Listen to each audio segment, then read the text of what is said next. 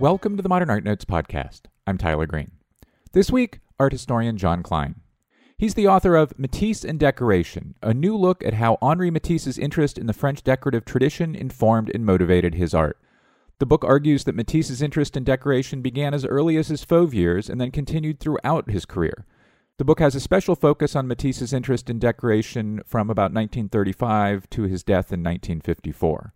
It talks about how Matisse translated his interest in decoration first into easel painting and later into significant commissions for private individuals and the Catholic Church in the United States and Europe. Klein's book also reveals how Matisse responded to the crisis of World War II and helped participate in France's post-war revival through decorative projects. The book, which is absolutely terrific, was published by Yale University Press. It's available from Amazon for about $39. On the second segment, Kimbell Art Museum curator and senior deputy director George Shackelford and I will discuss a major new Pierre Bonnard painting that the Kimbell has acquired. But first, John Klein, after the break.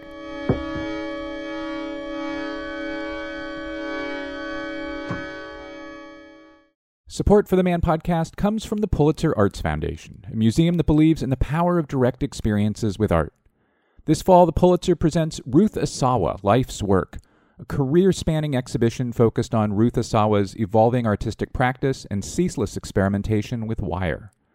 Bringing together more than 60 sculptures, including looped wire, tied wire, electroplated, and cast works, as well as several drawings and collages dating back to her formative years at Black Mountain College, this exhibition sheds light on Asawa's highly distinctive vision, which she achieved with a stunning deftness of hand and economy of means. Ruth Asawa Life's Work is on view through February 16th, 2019. For more information, visit pulitzerarts.org. On the opening night of the exhibition Sally Mann, 1,000 Crossings at the Getty Museum, renowned photographer Sally Mann discusses her book Hold Still, a memoir with photographs. Named one of the best books of 2015 by the New York Times, Washington Post, and National Public Radio, Hold Still reveals her fascination with family, mortality, and the landscape of the American South. Get tickets and learn more about this free November 16th event at getty.edu/360. The Hammer Museum in Los Angeles presents Adrian Piper, Concepts and Intuitions, 1965 to 2016. The first West Coast museum exhibition of the artist's work in more than a decade, this is a rare opportunity to experience Adrian Piper's provocative and wide-ranging artwork, which directly addresses gender, race, xenophobia, social engagement, and self-transcendence. Also on view at the Hammer, Stones to Stains, the drawings of Victor Hugo.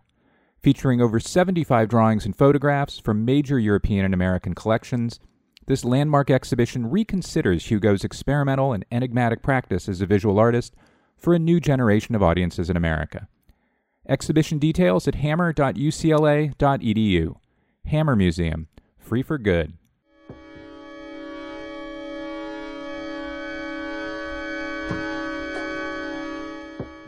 And we're back. John Klein, welcome back to the Modern Art Notes podcast. Glad to be here, Tyler. At the end of your great 2001 book, Matisse Portraits, you write that Matisse turned toward decoration so that he could work alone, and you resurface that observation in this book, mostly to say that you were wrong back then. And indeed, this book is chock full of collaborations between Matisse and people both close to him and in distant workshops and at other various sites. And, he's also doing collaborations with the aims of others, such as the reemergence of French national identity at key moments, things we'll talk about. But first, can you walk us through your shift from thinking that Matisse turned to decoration to work alone to realizing that he didn't?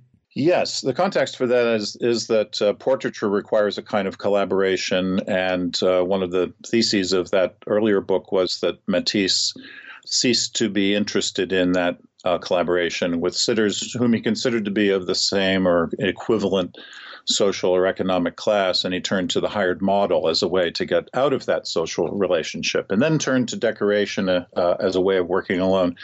And that was just a mistake to say that, because as I learned when I worked on the book now published, which I didn't foresee at the time of the publication of Matisse Portraits, that decoration is completely collaborative, as you just said yourself. Matisse acts principally as a designer, and other people execute his designs, and it requires multiple steps and multiple skilled crafts people to execute a ceramic tile mural or a stained glass or a tapestry. So I was rash much earlier, and this was a mea culpa. And I thought, well, why not make this little confession to begin my acknowledgement that decoration is actually extremely collaborative. Was there a moment or moments in the research where you came to realize that, or artworks that pointed you in that direction?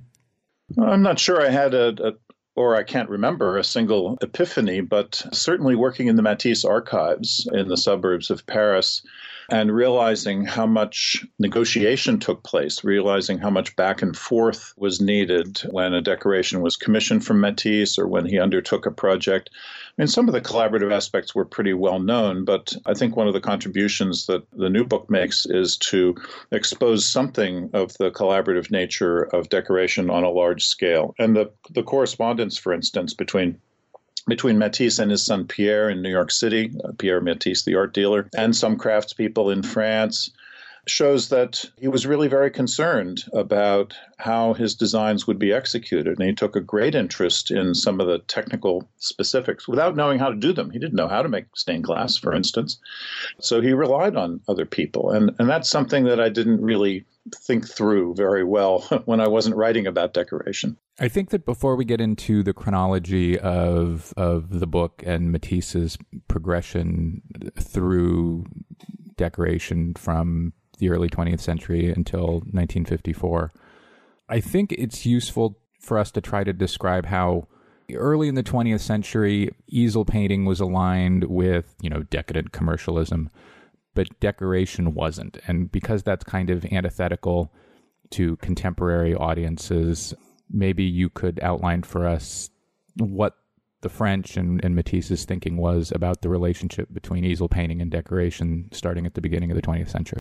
Sure, or even earlier, starting in the 1870s, for instance. And in the 1870s, decoration was thought of in France, at any rate, principally in the realm of large-scale painting for buildings, often multiple canvases or multiple frescoes for either public or private buildings, usually with a elevating, edifying thematic content.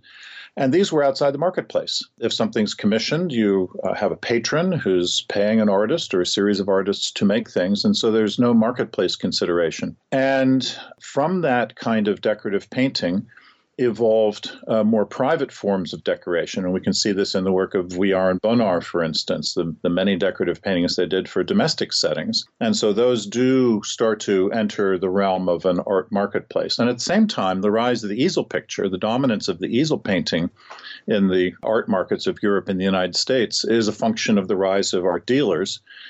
And so decorative painting of the kind that, for instance, Pierre Puy de Chavannes practiced with these large-scale mythological subjects, very elevating in content, this becomes a bit passé by the very end of the 19th century. And then as the 20th century progresses, easel painting, which is associated with the avant-garde, comes to seem to many observers to be overly commercialized, which was your opening suggestion here. And mural painting seems less subject to the marketplace. And so the 1930s especially is a kind of golden age of mural painting, which with a non-commercial element. And one of the culminations of this was the 1937 World's Fair in Paris, where there were hundreds of mural paintings on all kinds of subjects. And this was widely thought of, both in Europe and the United States, as a measure against the art market and therefore against capitalism. So mural painting has a strongly anti-capitalist quality in the 1930s, something that it didn't have in the 1870s and the 1880s when Puy de Chavannes was the king of mural painters in France. So that's a good transition to Matisse and what informed and motivated his interest in decoration and decorative painting. Certainly, as we know from Hilary Sperling's 2-volume biography, especially, Matisse grows up in the north of France in a textile-producing region, so surely that had an impact on him. But who do we know that he was looking at and thinking about and sometimes even being collected by in the early 20th century as is orienting himself in his own career and interests? Well, one of his first, as you know, and as Hilary Sperling gives us a lot of detail about this, one of his first major artistic efforts was as a a kind of swag painter, a painter of decorative scenery for the 1900 World's Fair in Paris. And so through that and other contexts of that kind, he was exposed to the potential for large-scale mural painting, but he didn't undertake his own large-scale mural painting of that kind for another 30 years or so. But generally speaking, I would say that he was principally an easel painter and a sculptor in the early years of his career. But pretty early on, he started to, I could put this in this way, to think in a decorative manner and to think of his paintings as occupying specific spaces and complementing other elements of that space. Here's one example. The painting he made in 1904 called Luxe, Calme et Volupté, it sounds terrible in English, luxury, calm, and voluptuousness, which was bought by the neo-impressionist painter Paul Signac. Signac wanted to install it in his dining room, and Matisse was very interested in how that would have an impact within the dining room overall, and he was pleased that Signac liked this painting and wanted to install it in such a prominent place in his home, but he was concerned that his painting blend in. He wanted it to be part of a decor, not something that would stand out or stick out in some obtrusive way. So he was thinking from a fairly early time about how his paintings worked together with other paintings and within a domestic, especially domestic context. Another example is that when the Russian industrialist Sergei Shukin bought quite a quantity of Matisse's paintings, and Matisse subsequently went to Moscow, Shukin asked Matisse, well, I don't think it's known for sure if Shukin asked Matisse or if Matisse suggested, but in any case, Matisse rehung the major gallery where his paintings were shown.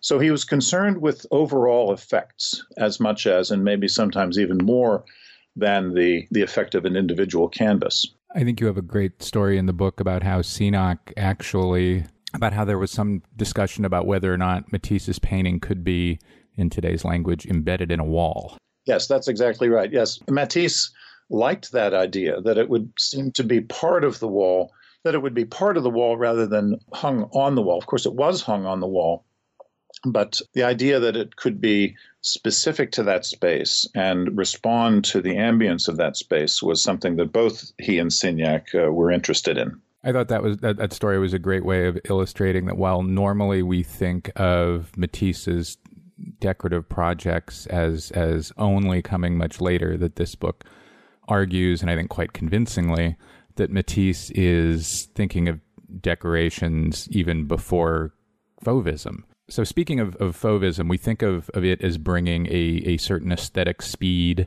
to the canvas, as being loose and sketchy, and of course about prioritizing the artist's choice of color and color relationships to what exists in the actual or natural world. You argue that even in this period, Matisse is thinking of making painting decorative. How so?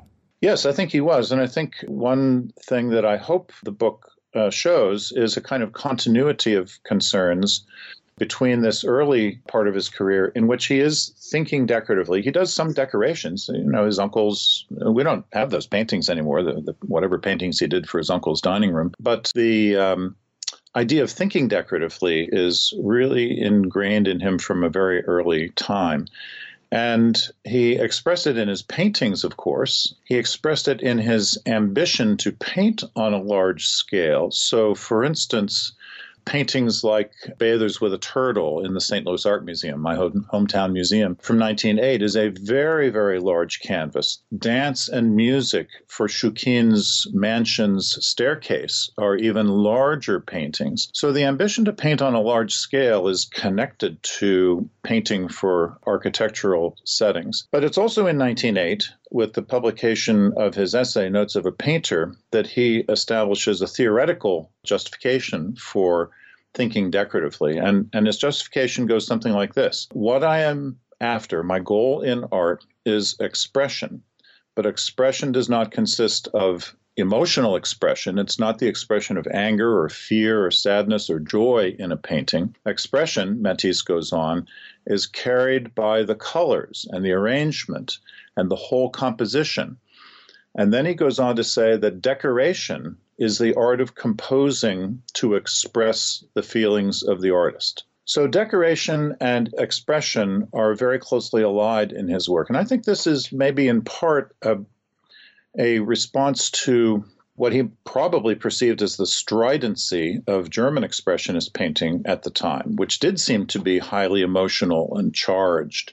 And Matisse was after a kind of painting. His goal was to make paintings that calmed rather than roiled the individual. And he said that explicitly, and as you're well aware, as your whole audience is probably well aware, he made that what to some seems like an unfortunate comment, likening a painting to a comfortable armchair. And this was in the same essay, Notes of a Painter. So that the idea of Matisse as painting easy listening or easy looking paintings gets deeply ingrained in the criticism of his work thereafter. But what he seems to have meant was that he wanted painting to express a kind of contentment and sometimes a joy, satisfaction. He was painting for a middle-class clientele. He was not a rebellious painter in the social sense or the political sense. He was painting for a class of people who were capitalists, and of course, pre-Soviet Union, the Russian industrialists were capitalists. And he was trying to work out a kind of painting that would express himself fully. And he believed that the way to do that was to think decoratively, to think in terms of how the painting is pleasing and attractive, how the colors harmonize with one another. Sometimes the harmonies are very unusual, but he did strive for harmony, not for stridency in his paintings. When he's in North Africa in the spring of 1906, he's buying Algerian pottery and textiles and other decorative objects. And he knows at this time that Gauguin is making objects that are decorative. Did those things he buys in North Africa, do you think, impact his thinking about how he can make his work decorative? Or, even maybe if he doesn't get there for 15 years? He did buy and bring back to France some pottery from Algeria and some textiles, and he incorporated some of those objects, especially the pottery, into his own paintings, and he likened them or put them in a kind of dialogue with other sorts of objects, with natural objects. There's a painting called Pink Onion in which he paints pink onions that have sprouted, but also 2 or possibly 3 Algerian pots and one of his own sculptures. So he's making analogies or creating dialogues between his own work and the kind of pottery that he brought back from Algeria. As for Gauguin's own ceramics, Matisse saw plenty of them in this period, and also Gauguin's carved sculpture. So he had a thorough knowledge of Gauguin's work in 1906 and 1907. And then there was that great retrospective of Gauguin's work, which, as I say, I think was in 1906.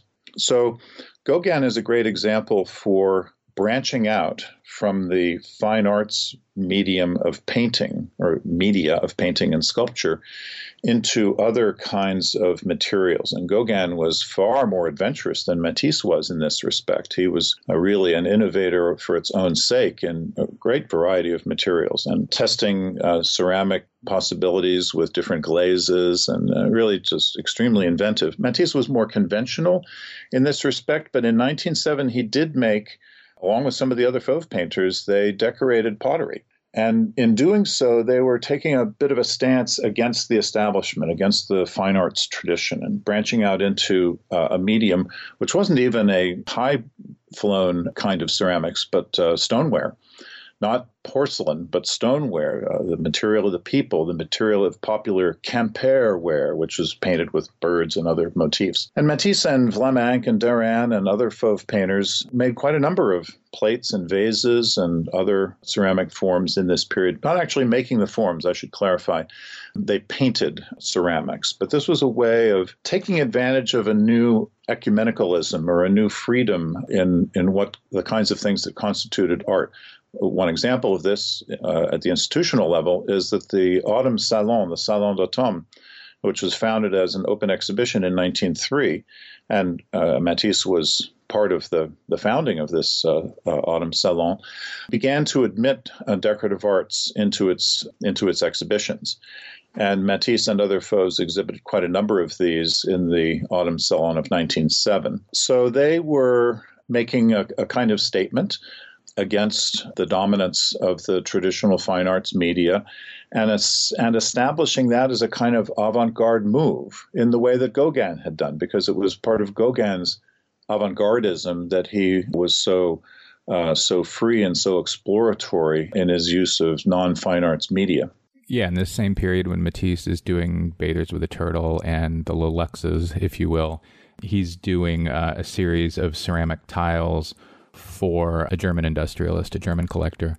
So that back and forth, which I don't think lives large in the American or English language literature, you really pull that out here, and it's really interesting. But we're going to zoom past it for the time purposes and zip into 1919 when Matisse designs a ballet, costumes and stage sets for Diaghilev. Is that a decorative project, and why? Yes, it is. In designing for ballet, for dance and theater, Matisse is decorating costumes and he's decorating sets, drop curtain, and he designed these things for several ballets in 1919, as you say, and then later in the 1920s, late 1920s, and then again in the late 1930s. So he was interested in the challenge of designing for the theater, but he was pretty well unprepared for how to do it. He didn't really understand what a professional scene painter called the grammar of scene painting, and he had to be instructed.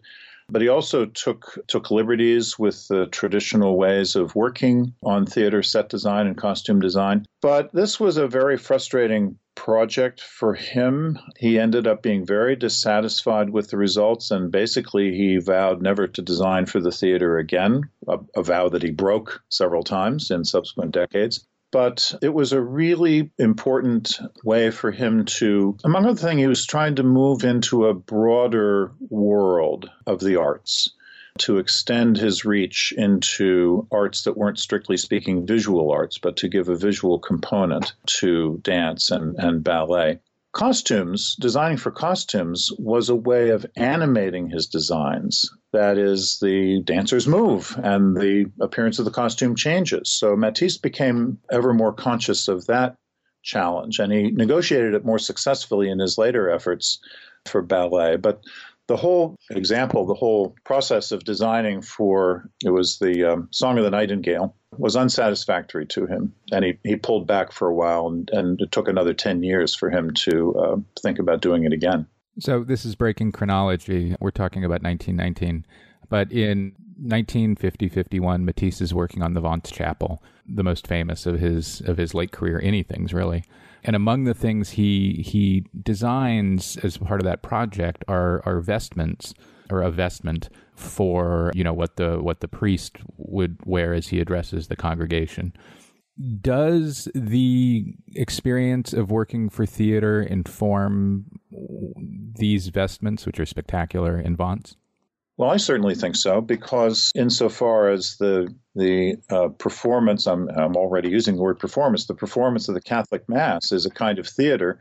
I think Matisse was quite conscious of the relationship. And having been commissioned in the first place to do all of the designs for a new Catholic chapel in the south of France, this commission was in the first place an effort to reinvigorate the Catholic Church, and more specifically the Dominican order of the Catholic Church, because it is a Dominican chapel. And there were Dominican priests who were instrumental in getting this initiative off the ground, a movement called the Sacred Art Movement in the post-war period. And so the Vance Chapel, Matisse's Chapel of the Rosary at Vance, is a major monument in the Sacred Art Movement in France. So the point of it is, the goal of it was to reinvigorate Catholicism and Catholic ritual by employing important, influential French artists to design for these churches. And so the priestly vestments are very much like theatrical costumes. There are changes of costumes, not in any given mass, but in the liturgical seasons. There were multiple liturgical seasons, each of them with a set of costumes, and also other fabric works like the veil that covers the chalice that contains the blood, runners on the altar, the stole that the priest would wear over the vestment. So Matisse is designing for a figure moving through space and making a performance of a ritual. And so he's thinking about the forms that he designs moving over the cloth, and as a moving foreground to a static background, which would be his own black and white drawings on ceramic tiles and stained glass windows. So there was a black and white component, a colored component, and then a colored moving component in the priestly vestments. So he was really thinking of all of these things together, a total design process. And this was a great challenge for him, and something that he really welcomed, because he began his work on the Vence Chapel in a much more modest way, and then he ended up bit by bit taking over the design of the whole thing. Back into chronology, after Diaghilev, Matisse goes to Nice. Well, what happens to his interest in the decorative there? Does he abandon it? Does it kind of, this is a loaded word, but retreat into the canvases themselves, into the tapestries and textiles behind and around his models?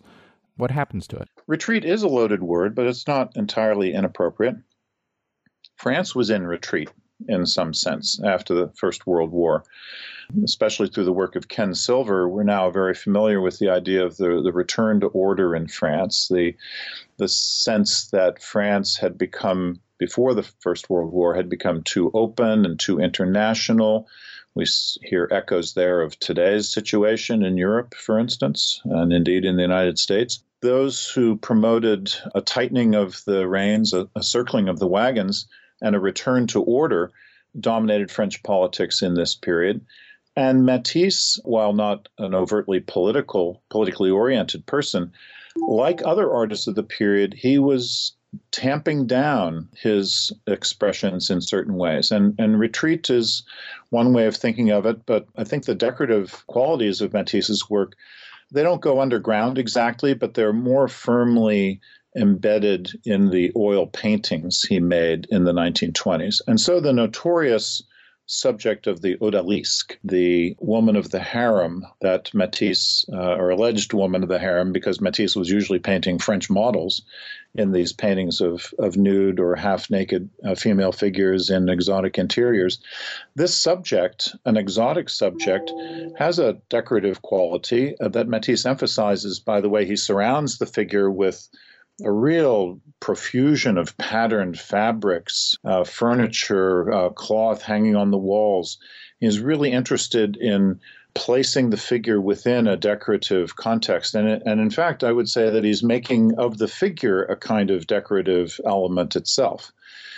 And he does this over and over and over again throughout the 1920s. It could be a form of charging his batteries or a form of retreat. It has components of those and other things, but he never abandoned the idea that his paintings would have a decorative quality. And if anything, it's a little bit, it's not easier to see, but it's more forceful because it doesn't seem so obvious as decorating for a ballet, or as obvious as the large painting he made for the Barnes Foundation at the end of the decade, in the early 1930s, the big painting called Dance, where it's very obvious that what he's interested in is a large-scale architectural decorative effect. So the Barnes Dance mural, which we're probably not going to spend a ton of time on, is clearly, obviously, a decorative project, which in today's language could even be called site-specific.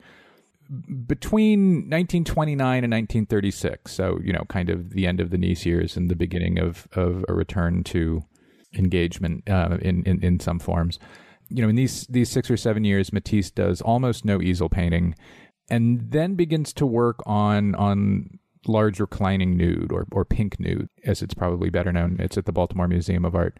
And Matisse's son, Pierre, who is by now in New York and a dealer, immediately recognized it as a painting, quote, related to the great decorations, such as dance and music. So 2, or maybe 3 questions. Why did Matisse return to easel painting? Why did he do it with a project rooted in decoration? And how and why do you think Pierre noticed it as such in this moment? Yeah, it's a very interesting statement that Pierre makes. He's very concerned in this period that his father is going off his feet a little bit, not being as productive, that he's perhaps softening, yes. And Pierre has a vested interest on several levels. I mean, he was Matisse's son, and he's concerned for his father, but he's also an art dealer in New York who handles his father's work, usually behind the scenes. Pierre Matisse exhibited the work of Juan Miro, far more than he exhibited the work of his father, but he worked for his father behind the scenes as a kind of intermediary with American clients. But yes, Pierre says that the pink nude is the successor to the great decorations such as dance and music. The interesting thing there is that the pink nude is about a quarter of the size of those paintings. It's less than a meter across, and dance and music are both nearly 4 meters across. And so it's a completely different scale. And that's something about Matisse's work that always strikes people, has always struck me and others as well, that small paintings can look really big. There's a scale, it's a kind of deception about how big something is, and it has to do with the character of Matisse's forms. So that painting, the pink nude, seems like a successor to those much earlier but much larger paintings. It's also a painting that is very much like dance and music from 15 years earlier. Like those paintings, it's very flatly painted. It didn't begin that way. Matisse made a very volumetric looking nude figure, and then he repainted it over and over again. And for the first time, he documented the process of his painting by having a photograph taken at the end of each day's work. And then his assistant, Lydia Delectorskaya, would, with turpentine and rags, would erase much, or perhaps in some cases all, of the image that Matisse had finished with on that day, and he would begin fresh the next day. So the painting is, this isn't Matisse's phrase, but Picasso once said that a painting is a sum of destructions. And that's absolutely what Matisse was doing in this painting. And he was terribly interested in his process. And the documenting of his process was a way of showing himself where he had come to and where he might go next. And then subsequently, it was a way of showing audiences the difficulty, the hard labor of the process that Matisse went through to make this painting, because he exhibited the photographs. Oh, yeah. And we have photographs of that installation, yeah. So he wanted his audience to know that what looks easy is in fact not easy, that the result that looks easy is the result of hard work. And in the process of making and remaking the painting, he gradually flattened out the figures so that it stretches across the canvas. It's relatively unmodeled. It's positioned against patterned fabrics. So in many ways, it's very much like the odalisques from the 1920s. But whereas the odalisques were very substantial, robust, volumetric, highly modeled figures, the pink nude is like a cutout in the sense of it's being relatively uniform in color across the entire extent of the body. And it's with sharp edges, and it just doesn't look like a figure in space. It looks like a flat representation of a figure on a poster or something like that. I want to touch quickly on Rouge et Noir and why it was important for Matisse. How would it kind of inform his work over kind of the decade or so afterward? What was it, and how did it inform his work? Well, this was the ballet that he did in the late 30s, Red and the Black, the Rouge et Noir. And he seems to have, after having renounced ballet design, theater design, many years earlier, he really got engaged in designing the costumes as well as the set and the curtain. The set was a series of very sober-looking arches with a kind of arcade space through which the dancers could move. And the drop curtain was a stylized dancer, black against a blue and yellow and white background, that he made with cut paper, using the paper cutout method that he had used initially to design the big painting, The Dance, for the Barnes Foundation near Philadelphia. And some other paintings in that period, too, such as still lifes, where he had played with cut paper, yeah. That's right. In the mid-1930s, he started making some still life paintings by cutting out pieces of paper with drawings on them and placing them around a canvas to see what the arrangement would be like. And so he was using something that was an expedient, something that made it easier to compose and recompose, because he was so thoroughgoing about changing his composition. From a very early time, he held as a kind of principle that if you changed one part of a composition, you had to change the rest, because you had to conceive everything together. And you couldn't make an adjustment and just say, okay, that part's better, because it now had a different relationship with all the rest of the composition. So designing using cut paper is something that evolves in the course of the 1930s as a way of more easily designing multiple iterations, multiple compositions for something like the Barnes Foundation dance, or the drop curtain for Rouge et Noir. And the costumes are very simplified. The dancers' costumes are in primary colors and black. And these colors have symbolic value in the context of the ballet, but Matisse was very satisfied with the simplicity of the costumes. And I think it was this ballet that really galvanized him to think about using this cut paper method to design for other things. And that led in pretty short order to his use of cut paper to design the book Jazz in the mid-1940s. The 1940s. We arrive at World War II. One of the things I got out of this book was how Matisse engaged with war, patriotism, nationalism, how so many of these middle chapters in the book particularly might offer a path to artists working now, engaging with our present.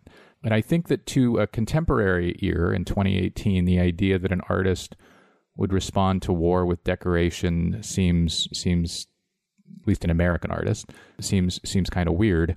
And one of the most interesting aspects of the book for me was how thoroughly suffused it is with how Matisse expressed patriotism in the 40s and thereafter, and how his labor and ideas were adopted in various ways by those with nationalistic ends, means, ideas. So before we pivot into the 1940s, how did what you establish as Matisse's patriotism enable and inform his decorative work of the 40s and 50s? Yeah, just as a moment of background, back at the point of the beginning of the First World War, Matisse tried to enlist. So by 1914, he was 45 years old. He was born before the Franco-Prussian War, and he tries to enlist in World War I. That's correct. And he was disappointed at that.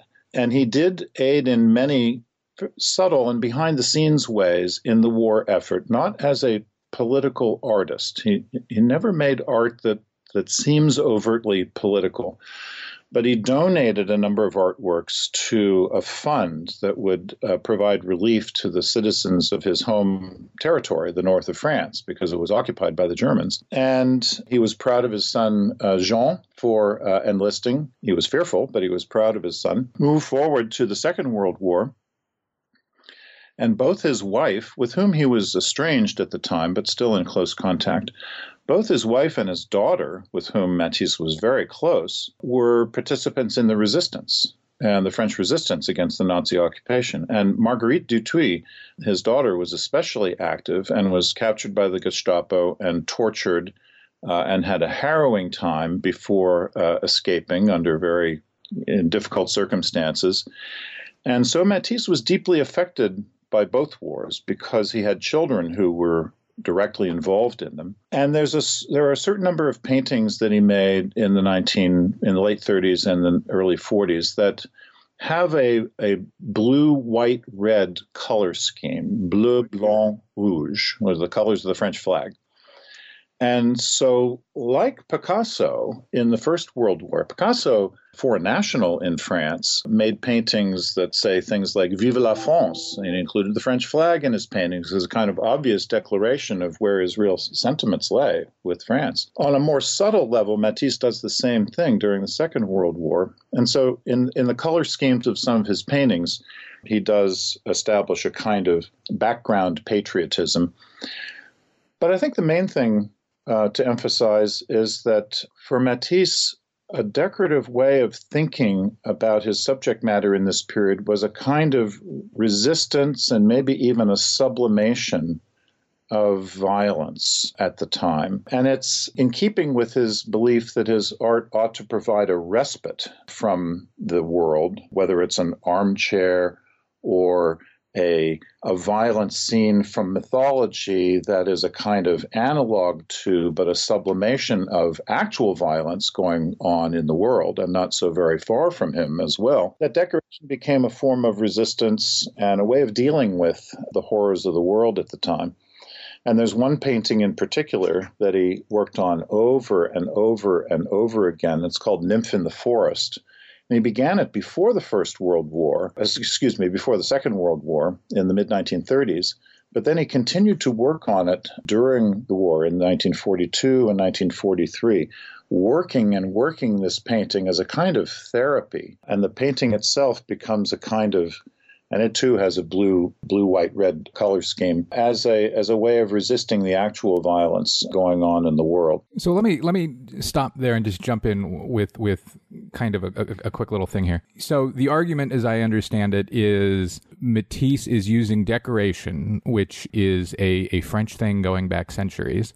I mean, a particular point of pride for the French state, French workshops, French artists, using decoration, using national colors, and using art that features violence, and we'll talk about that more in a minute, all as a way of responding to war with nationalism and patriotism, but in ways less overt and really more timeless than many or most of his peers.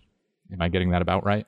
I think that's fair, yes. And very interestingly, Matisse had an apologist, the French poet and author Louis Aragon, who was a communist in the early 1940s, but a great lover of and supporter of Matisse's work.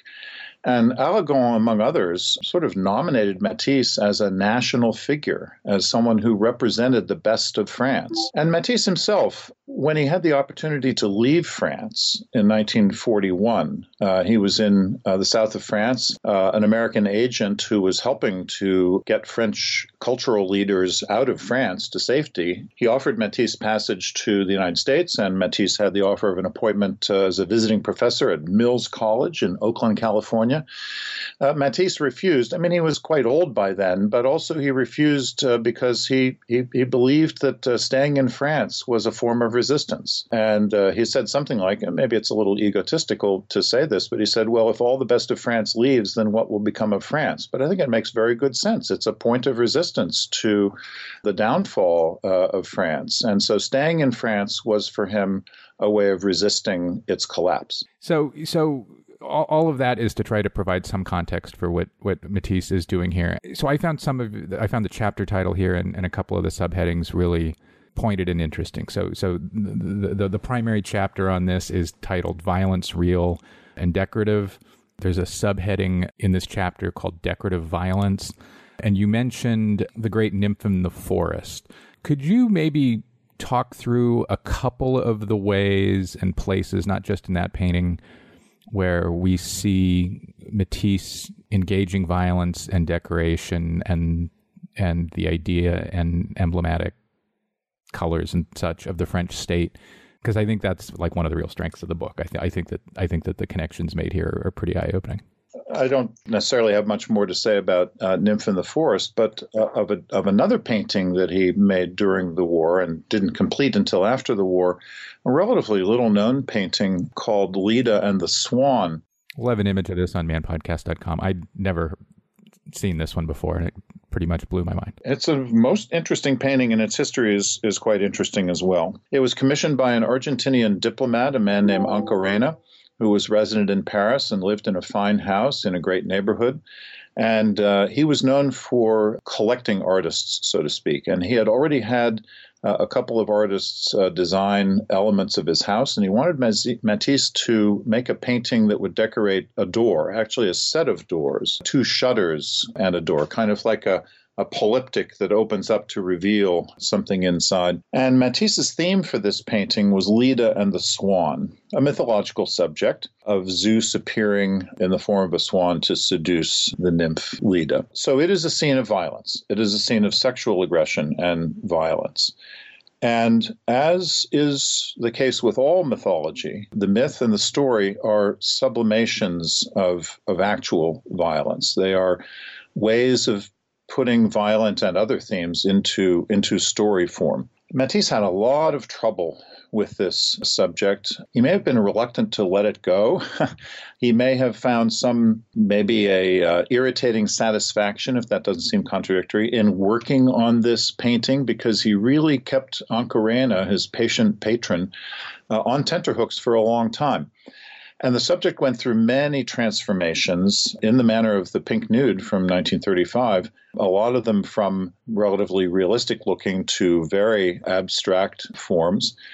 And it ultimately took the form of a composition dominated by blue, white, and red, with yellow in there as well to signify the hair, the golden hair of Leda. And the violence is lightly indicated, you might say. It's a kiss, not a rape, or a peck, you might say, from the swan. But this painting, which Matisse worked on throughout the Second World War, seems to be emblematic of his way of using decoration and his activity in making decorative paintings as a response to the violence of the external world. It's little known and little seen. I'm very glad to be able to. It's a good quality color digital image in the book. As well as black and white reproductions of the photographs Matisse made chronicling the stages you mentioned. Yes, I include not by any means the entire suite of state photographs, of photographs made at the end of each day. By this time, when he was working on a major painting, this was his routine to make a photograph at the end of each day's work. And thanks to the generosity of the Matisse archives, I was able to publish a number of these photographs of states leading up to the final painting, which shows the evolution of the subject and also shows how precipitous the final step was, how different it was from the evolution. It's as if suddenly Matisse had an image of a solution, and that solution involved a lot of red. And so the side panels are red with scratched off elements of leaves, and they frame this central action, so to speak, of Leda and the swan swooping down to peck at her. The Oceania designs are a place where a lot of things come together. Patriotism, nationalism, Matisse's lived experience of the Pacific, and new ways of making art, and then having the final, I think, edition of 25, if I remember, objects produced. How does this project kind of bring together all of those things in two objects made for a semi-mass upper middle class audience? Yeah, you said it very well. It does bring together a lot of threads and points toward the future in important ways. So what Tyler's describing are two large, more than 3.5 meters across by almost 2 meters high, two compositions in silkscreen on linen, which are designed to be hung on a wall as a modern equivalent to tapestry. So they're not tapestries, they're not woven, they're printed, but they're a kind of light and airy, up-to-date looking equivalent to or substitute for tapestries, intended for a domestic audience, and in an edition of 30. So he intended these to find an audience in Europe and elsewhere, and his representatives had high hopes for them as well. So these compositions, which are entirely in white on a beige background, a very unusual color scheme for Matisse. That beige was the color of his wall, a wall in his apartment on which one night he cut out little white shapes of birds and pinned them to the wall, more or less as an amusement. Matisse was a notorious insomniac, and he sometimes woke up in the middle of the night and doodled, in effect, with things like drawing, but also cutting out these shapes and putting them on the wall. Now, he had just composed. He had just finished the book Jazz, which he designed using the paper cutout medium. And so he was continuing his efforts in that respect, but he was doing it more or less as a way of passing the time, filling those midnight hours in his studio. And he didn't have in mind a composition of anything at that time. Well, then along comes a representative of the French national tapestry manufacturer, the Gobelin, inquiring whether Matisse might be persuaded to design some tapestries for the French state, in effect, a government commission for tapestries. And if I could just jump in really quickly, this is a time when, the war is over, Europe is in not great economic shape, and the French state is both trying to revive a traditional French industry, but also revive it because it's a traditional French declaration of kind of independent nationhood, a continuation of a long French past. Yes, that's absolutely right. And part of the French effort at recovery after the Second World War was a recovery of its cultural superiority, its sense of its cultural superiority. So having the government commission prominent artists to design for their workshops was really equivalent to the Dominicans' effort in the sacred art movement to ask important French artists to design for their new chapels. So both the government and the Catholic Church seeking recovery through art. And Matisse being willing to participate and eager to participate. He was keen to participate. When the Gobelin people visited, he offered this composition that he had by then elaborated over an entire wall of white pieces of cutout paper against a beige background, which was the color of the wall. And the tapestry people said, well, this is wonderful. I'm paraphrasing here. This is wonderful, but these colors won't do. These colors are too difficult to do in tapestry. Matisse had no idea of that. He was just offering this thing that he'd made as a potential design. So it ended up that Matisse did design tapestries for the French national manufacturer, the Gobelin, but in blue and white. Blue was a much easier dye color. Several colors of blue are used in his tapestries for the Gobelin. And the compositions of white pieces of paper on a beige background ended up being these fabric wall hangings because Matisse was visited by a London merchant, what's called a fabric converter, somebody who adds value to a piece of fabric or to a textile by altering it in some way, by printing, by adding a border, by various other means. And this man named Zika Asher believed that he could make something out of these designs that Matisse had covered his walls with. And so he took the pieces back to London and sought to have them made into silk screens. Thus ensued, and we can't go into the detail here, it is enormously complicated that technically it was very difficult to do. They tried several inks and dyes, and they ended up with a kind of oil paint mixture, the help of a chemist in Belfast, Ireland, that could be color fast and would adhere well to the linen and would provide the textural contrast that Matisse wanted. So Matisse had he was very demanding in his requirements of what the ultimate product would look like, and it was very difficult to satisfy his demands. And this commission nearly broke Zika Asher. The panels, as they both called them, didn't sell very well. But at the same time, Matisse designed some headscarves and dress fabric for Asher as well, and those sold much better. Asher had a whole line of headscarves designed by artists, but Matisse and Henry Moore were the only artists who designed for a large scale for these modern-looking fabric wall hangings, and I think they're terribly interesting artworks. They're underappreciated in my view. We think of Matisse's painting as so often being of static figures, of models posed and holding still. And these designs are all about, especially the sea, movement, indistinct movement, up, down, left, right. It's kind of hard to tell. That's kind of the point. But at the top of the sea, there is a shape kind of emerging out of the border. At a time when France was trying to get back moving, if you will, Matisse makes work that moves, which he hadn't done. It's also worth pointing out that Tahiti is part of French Polynesia, which was a French colony. And so referring to Tahiti is to refer to France's global projection, something that had been compromised by the Second World War.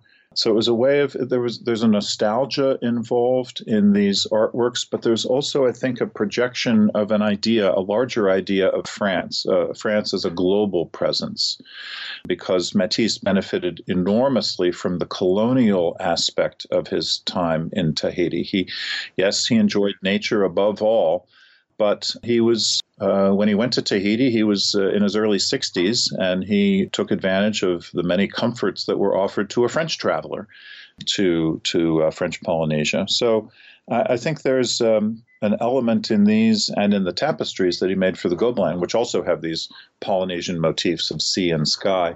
There is an idea of projecting French global presence, and that's especially important in the tapestries because one of the main destinations for tapestries made by the Gobelins firm was embassies, diplomatic offices.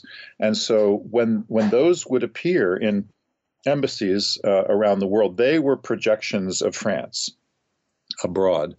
And so this idea of using the motifs derived from the colonial experience of Tahiti in projecting French political power abroad, I think that's an underlying element of all of these projects. Yeah, I should note Matisse ends up making work for both the Gobelin and the Beauvais workshops. The Polynesia tapestries were at the Beauvais, and Woman with a Lute from a few years later, 1949, was produced by the Gobelins. So we touched on Vance earlier, so I'm going to mostly, and it's by far the best known of anything we've discussed here, so I'm going to mostly let people read it in the book. But I do want to raise something you note in the epilogue, and that is that almost all of Matisse's decorative commissions made for specific places or intended to be installed in specific places are no longer in the sites for which they were made, but are now in museums. Even those that are in museums have not been safe from plunder, as we mentioned earlier, witnessed the Barnes Foundation's act of self-vandalism in moving its dance mural from the site for which Matisse intended it. What do you think we've lost as these works have moved around?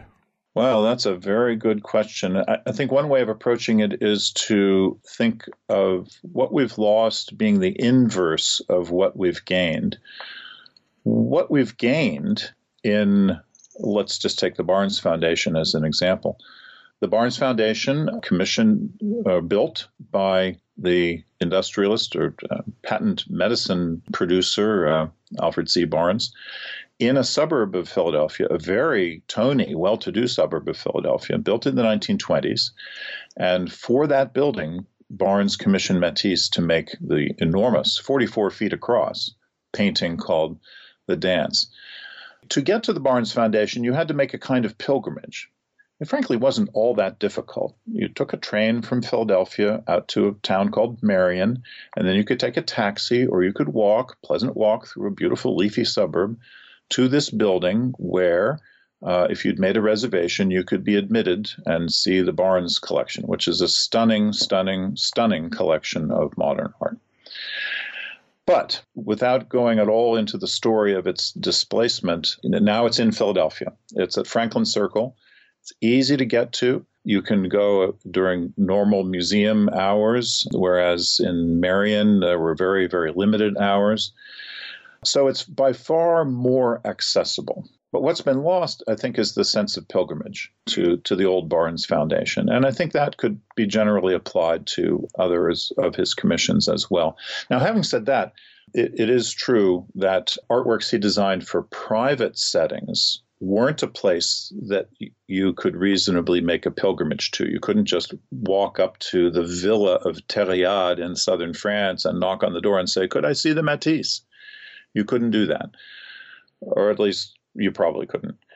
And so the fact that things that were in private collections are now in public collections, that does increase accessibility. And there's, in a sense, for the people who see them in the new setting, there's no loss in the displacement from one place to another.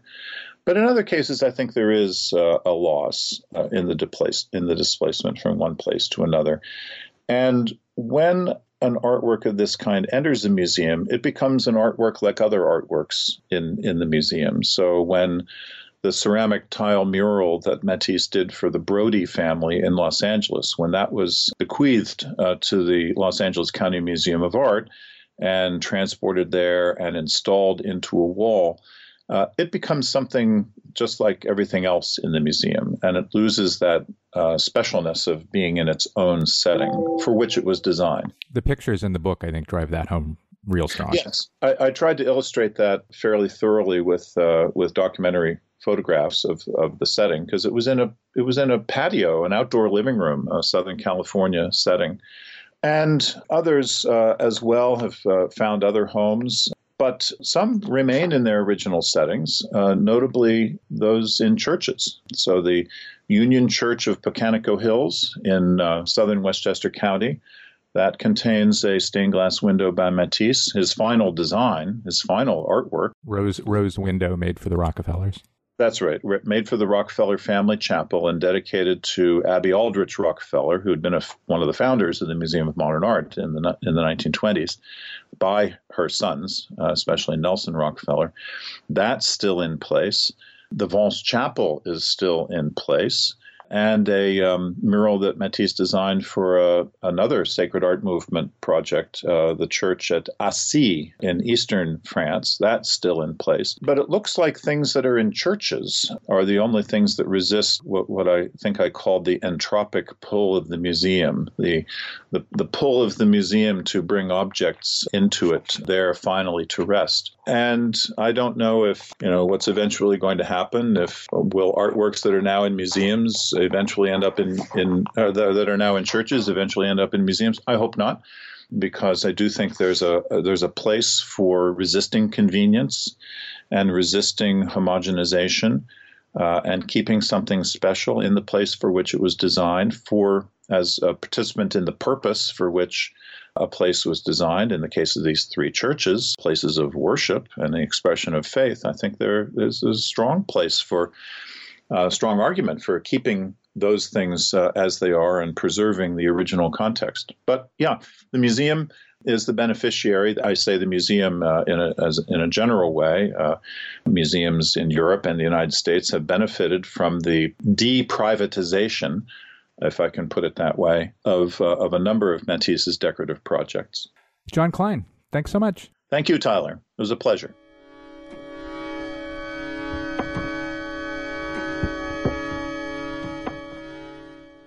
Bruce Nauman Disappearing Acts is now on view at both the Museum of Modern Art in Manhattan and MoMA PS1 in Queens.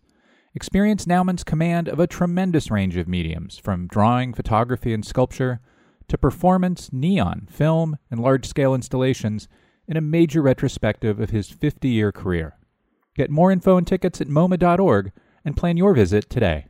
The Guggenheim Museum in New York rewrites art history this fall with the first major U.S. exhibition of groundbreaking Swedish artist Hilma af Klint.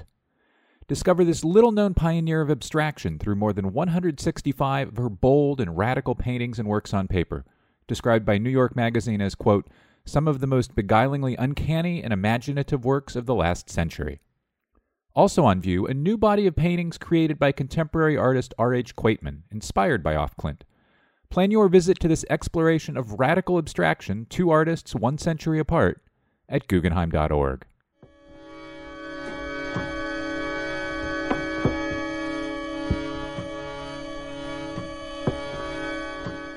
Welcome back. My next guest is Kimbell Art Museum curator and Senior Deputy Director George Shackelford. The Kimbell has recently acquired a major Pierre Bonnard titled Landscape at Le Cannet from 1928. The painting is a 4-foot by 9-foot Bonnardian address of the French decorative tradition we talked about on the first half of the show. It's now on view at the Kimbell. George Shackelford, welcome back to the Modern Art Notes podcast. Glad to be here. In the late 1920s, Bonnard starts to paint these large-scale decorations, which isn't to say that he hadn't been interested in decorations before. He starts making decorative panels in oil paint as early as 1890. But your new painting marks the reflowering of the thing. What is Bonnard re-engaging with and interested in when he's making your big new painting? I think above all, our painting is his first sort of glorious celebration of his new home. He's bought this, well, people call it a villa, but it's a small house, basically, perched on the side of a hill above the little town of Le Canet, which is itself sort of an exurb of Cannes, the seaside resort town. And Bonnard has been visiting in the south of France repeatedly, but this is the first time that he's actually ever owned property there. And he buys this little house. He christens it Le Bosquet, or the sort of the glade, and it becomes then almost his new spiritual home for the rest of his career, essentially. And this painting, The Landscape at Le Canet, is, I think, a reaction to that establishment of a new kind of spiritual place. And so that's really the theme of the painting, is this glorification and celebration of this new homeland for Bonnard. You mentioned that he had just bought the house when he makes this painting. So let me fill in some timeline. The painting is from 1928. Bonnard had bought the house in February of 27. And there's an enormous amount going on in Bonnard's personal and professional life at this time. And so I'll bring up a couple of them, but the first one worth mentioning is that Claude Monet dies in December of 1926. Bonnard, like Picasso, is not a huge death guy, but he's not quite as phobic of it as Picasso is. Bonnard actually attends Monet's funeral, which is something Picasso wouldn't have dreamt of doing. Is there any particular notable engagement with Monet here? You know, I think that there is, in a sense, an engagement with what Monet has been doing and what Bonnard has been seeing Monet do. Although this painting is not nearly as big as the great decorations that Monet is painting in the late teens and into the 20s, it certainly has the shape. The measurement of it being basically a kind of a double square is very, very close to the kinds of compositions that Monet was setting up, the formats that he was working with at this time period. And so our listeners may be interested to know that Bonnard's other residence, his residence in the north of France, was in Normandy, in the town of Vernon, which is literally across the river from Monet's home in Giverny. And so the two of them were often crossing the river to actually see each other. And we know that Monet was visiting Bonnard as Bonnard was visiting Monet. And there is an exchange there that is not so very easy to pin down, but I think visually the tonalities of The Landscape at Le Canet owe a lot to the kinds of color harmonies that Monet was exploring in his big water lily decorations. And like I said, the format is roughly the same as either the big canvases that Monet was at work on, which measured 6.5 feet by sometimes 14 feet wide, or the smaller canvases that were 1 meter by 2 meters wide, so about 40 inches by 80 inches, more or less. And this painting, which is a good bit bigger than that, has that same sense of kind of opalescent color, less about sharp tonal contrasts as it is about very interesting and subtle contrasts of hue. And this too is a phenomenon that Monet really explores in the big decorations that he was at work on just before Bonnard paints this painting. The big difference from Monet certainly is that Your New Landscape engages the pastoral tradition in Arcadia in a way that, in a very specific way, we don't really see Monet doing. I mean, there are goats and a reclining figure and a cow. There is apparently a woman in the lower middle distance who is walking through the glade of trees you referenced earlier. We'll probably get to more biography in a bit, but is there any particular reason Bonnard is interested in re-engaging Arcadia in the French pastoral tradition, or really just anybody's pastoral tradition in 1928? I think my instinct is that it's fundamentally personally biographical in the sense that he owns this landscape now. It's his, and he needs to depict it in a way that is a bit like Claude Lorrain taking possession of the landscape of ancient Rome or the world of ancient Rome or Campania down around Naples. That the notion that here is a world that now, as artist, I'm in command of, but in a kind of communing relationship that is about sharing rather than domination. In other words, I now understand this landscape. It is mine. I wish to show myself present in it. If I'm Claude or Poussin, I'm going to put a shepherd in. If I'm Bonnard, I'm going to put a man who seems to be reclining in a suit, not a smock, but beside a pair of goats on the side of a hill. So it is a kind of modernized, as you say, a kind of modernized Arcadian vista. As to the moment in time, we are in the 1920s. We still are only a decade out from the end of World War I.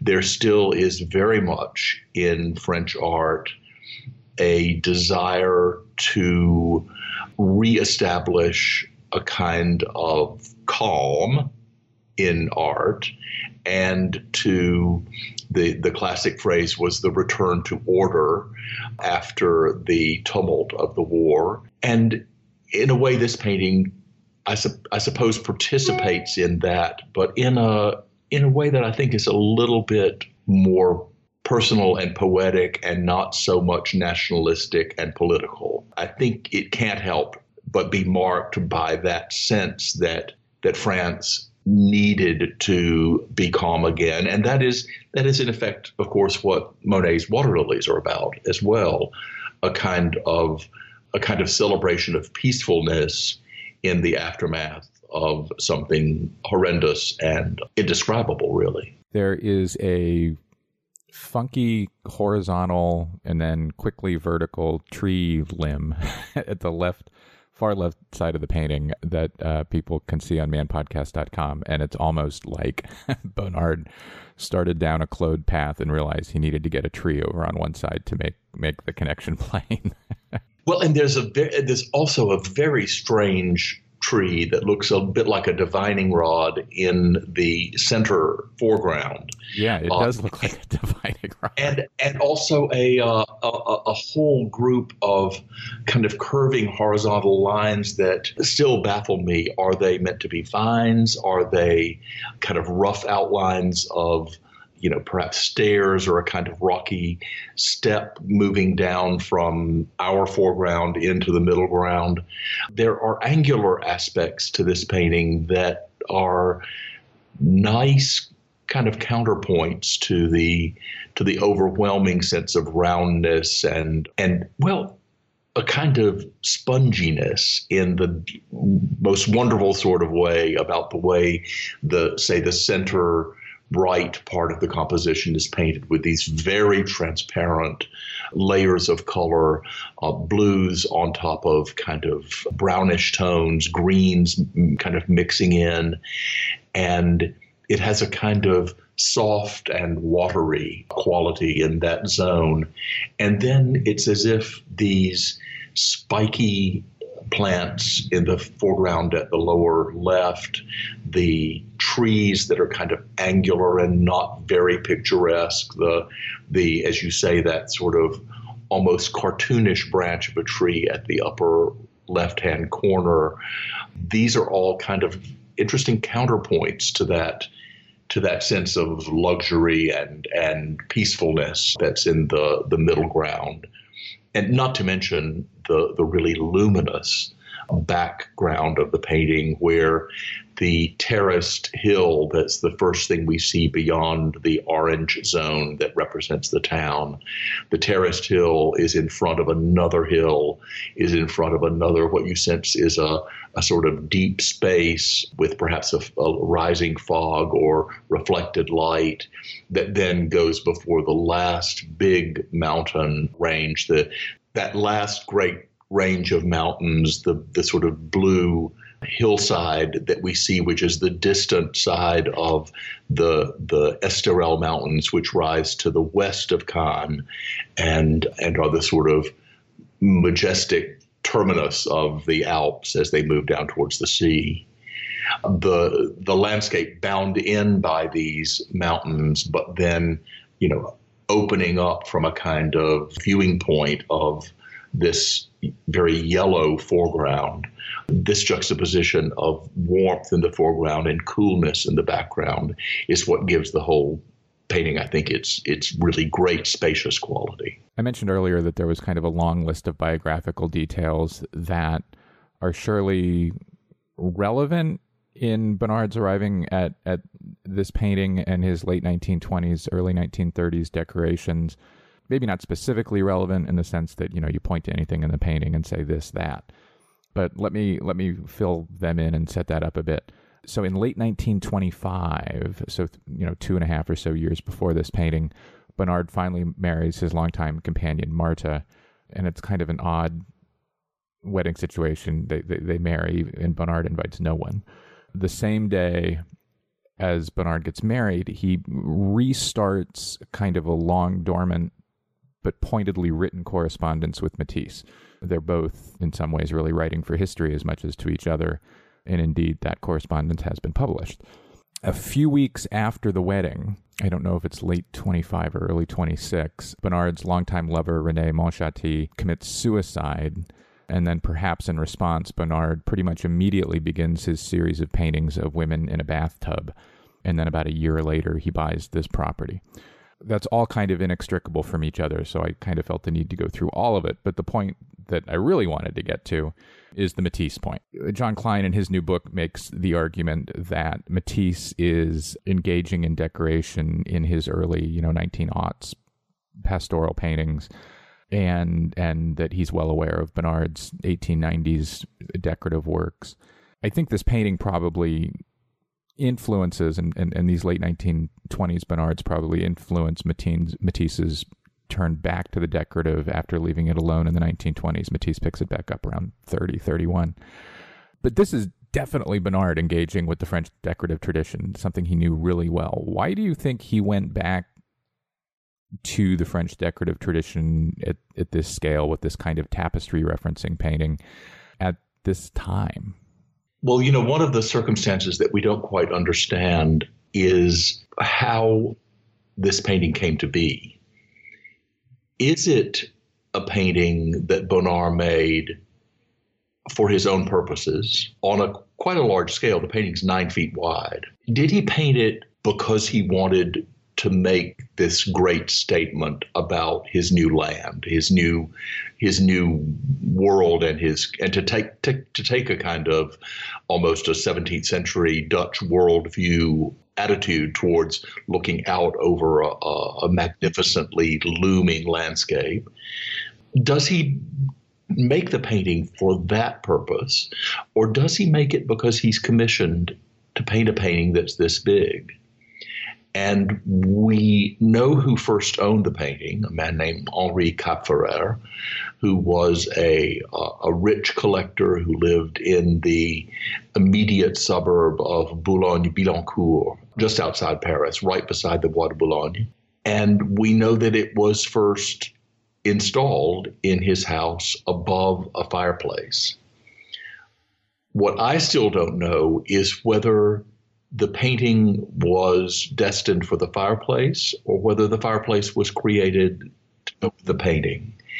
And while the nearly 100-year-old Mrs. Daniel Wildenstein, who is the niece of Henri Capferrer, whether she's correct in remembering that he commissioned the painting or whether he simply bought the painting, I think only time and research and the discovery of just the right document will tell us. But we see the painting in Bonnard's possession at least a year after it is supposed to have been being made for Capferrer. In the portrait that you mentioned to me earlier of by Vuillard, of Bonnard standing in his Parisian apartment with a box of paints conspicuously open on the table behind him and staring at this painting, which is hanging on the wall in his home. Now, that painting seems to me to make a kind of personal claim for the picture, associating it with Bonnard and his own realm of this painting from the south of France, brought to Paris, installed in his home. Is it being touched up? It's hanging above a kind of divan on which Bonnard's favorite dachshund is also sitting. So it would be a little bit inconvenient for touching up, reaching over the sofa. But still, Vuillard's portrait is a painting that suggests that there is this very particular relationship of artist and subject between these two things, between Bonnard and his painting of Le Canet. Did he then decide to sell it to Cap Ferrer? Or was he simply still thinking about it and perfecting it before delivering it to Cap Ferrer? So the circumstances and the motivations for its creation, I think, are still somewhat fluid and not misunderstood, but not completely understood yet.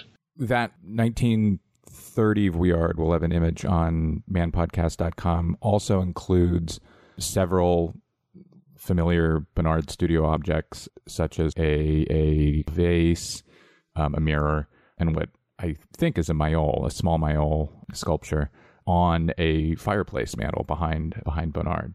There's also a folded up screen over there in a corner of the apartment. So lots of references to Bonnard the maker, Bonnard in decoration. Vuillard makes the dachshund hold still, which Bonnard never would have done, which is kind of a funny little, kind of like a funny little art joke. The one last connection I wanted to make or to raise and to see if you think is there is, this is a time when Bonnard had not been painting a lot of mythological subjects, but at about this time, Matisse, this is exactly when Matisse is painting his Abduction of Europa, an engagement both with a tradition that Bonnard would have recognized and maybe an engagement that Bonnard would have recognized because in some ways Matisse refers to Bonnard's own Rape of Europa from 1919 in the painting Matisse makes. Do you think Bonnard, is there anything here that suggests to you that Bonnard is specifically engaging with the mythological past? I'm not sure mythological, except that the shepherds of Arcadie were often visited by the gods. I'm not sure that Bonnard in his suit lying at the lower right-hand corner is really about to receive a visit from Diana anytime soon. But I think that for him to do something that is at once contemporary and eternal, if you will, to return to a part of France that is storied for its ancient past as well, that the notion that this part of France is the old link between the Gallic world and the Roman or Mediterranean world. I think that those associations are inevitable in his paintings of this part of France. And because we know that he had, in paintings like the Great Chicago sort of pastoral landscape with the naked woman in the foreground, because we know that he had very explicitly dealt with themes that were about a kind of pastoral paradise, that it's not alien to him. It is indeed a subject that he treated before, and I think you can also say will continue to treat in one form or another repeatedly throughout his life.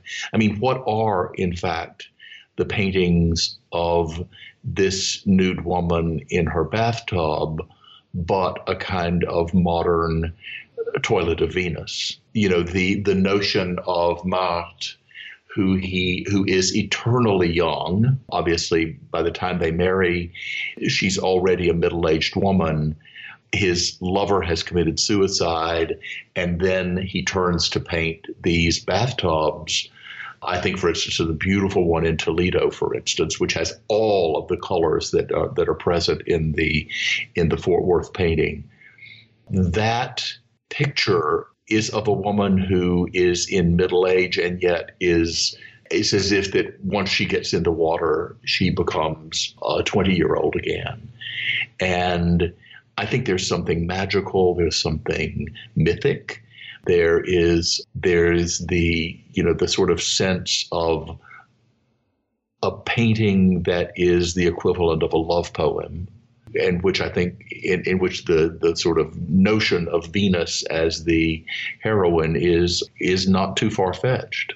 So I think that basically I'm answering your question by saying that I think that it's soaked by it without being specific. Yeah, exactly.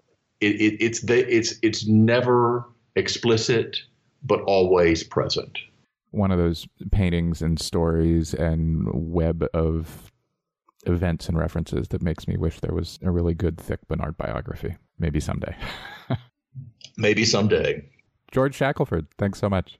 Always a pleasure to be with you. That's all for this week's show. The Modern Art Notes podcast is edited by Wilson Butterworth. Special thanks to Steve Roden, who created the sound for the program. The Modern Art Notes podcast is released under a Creative Commons license. Please visit Modern Art Notes for more information. Thanks for listening.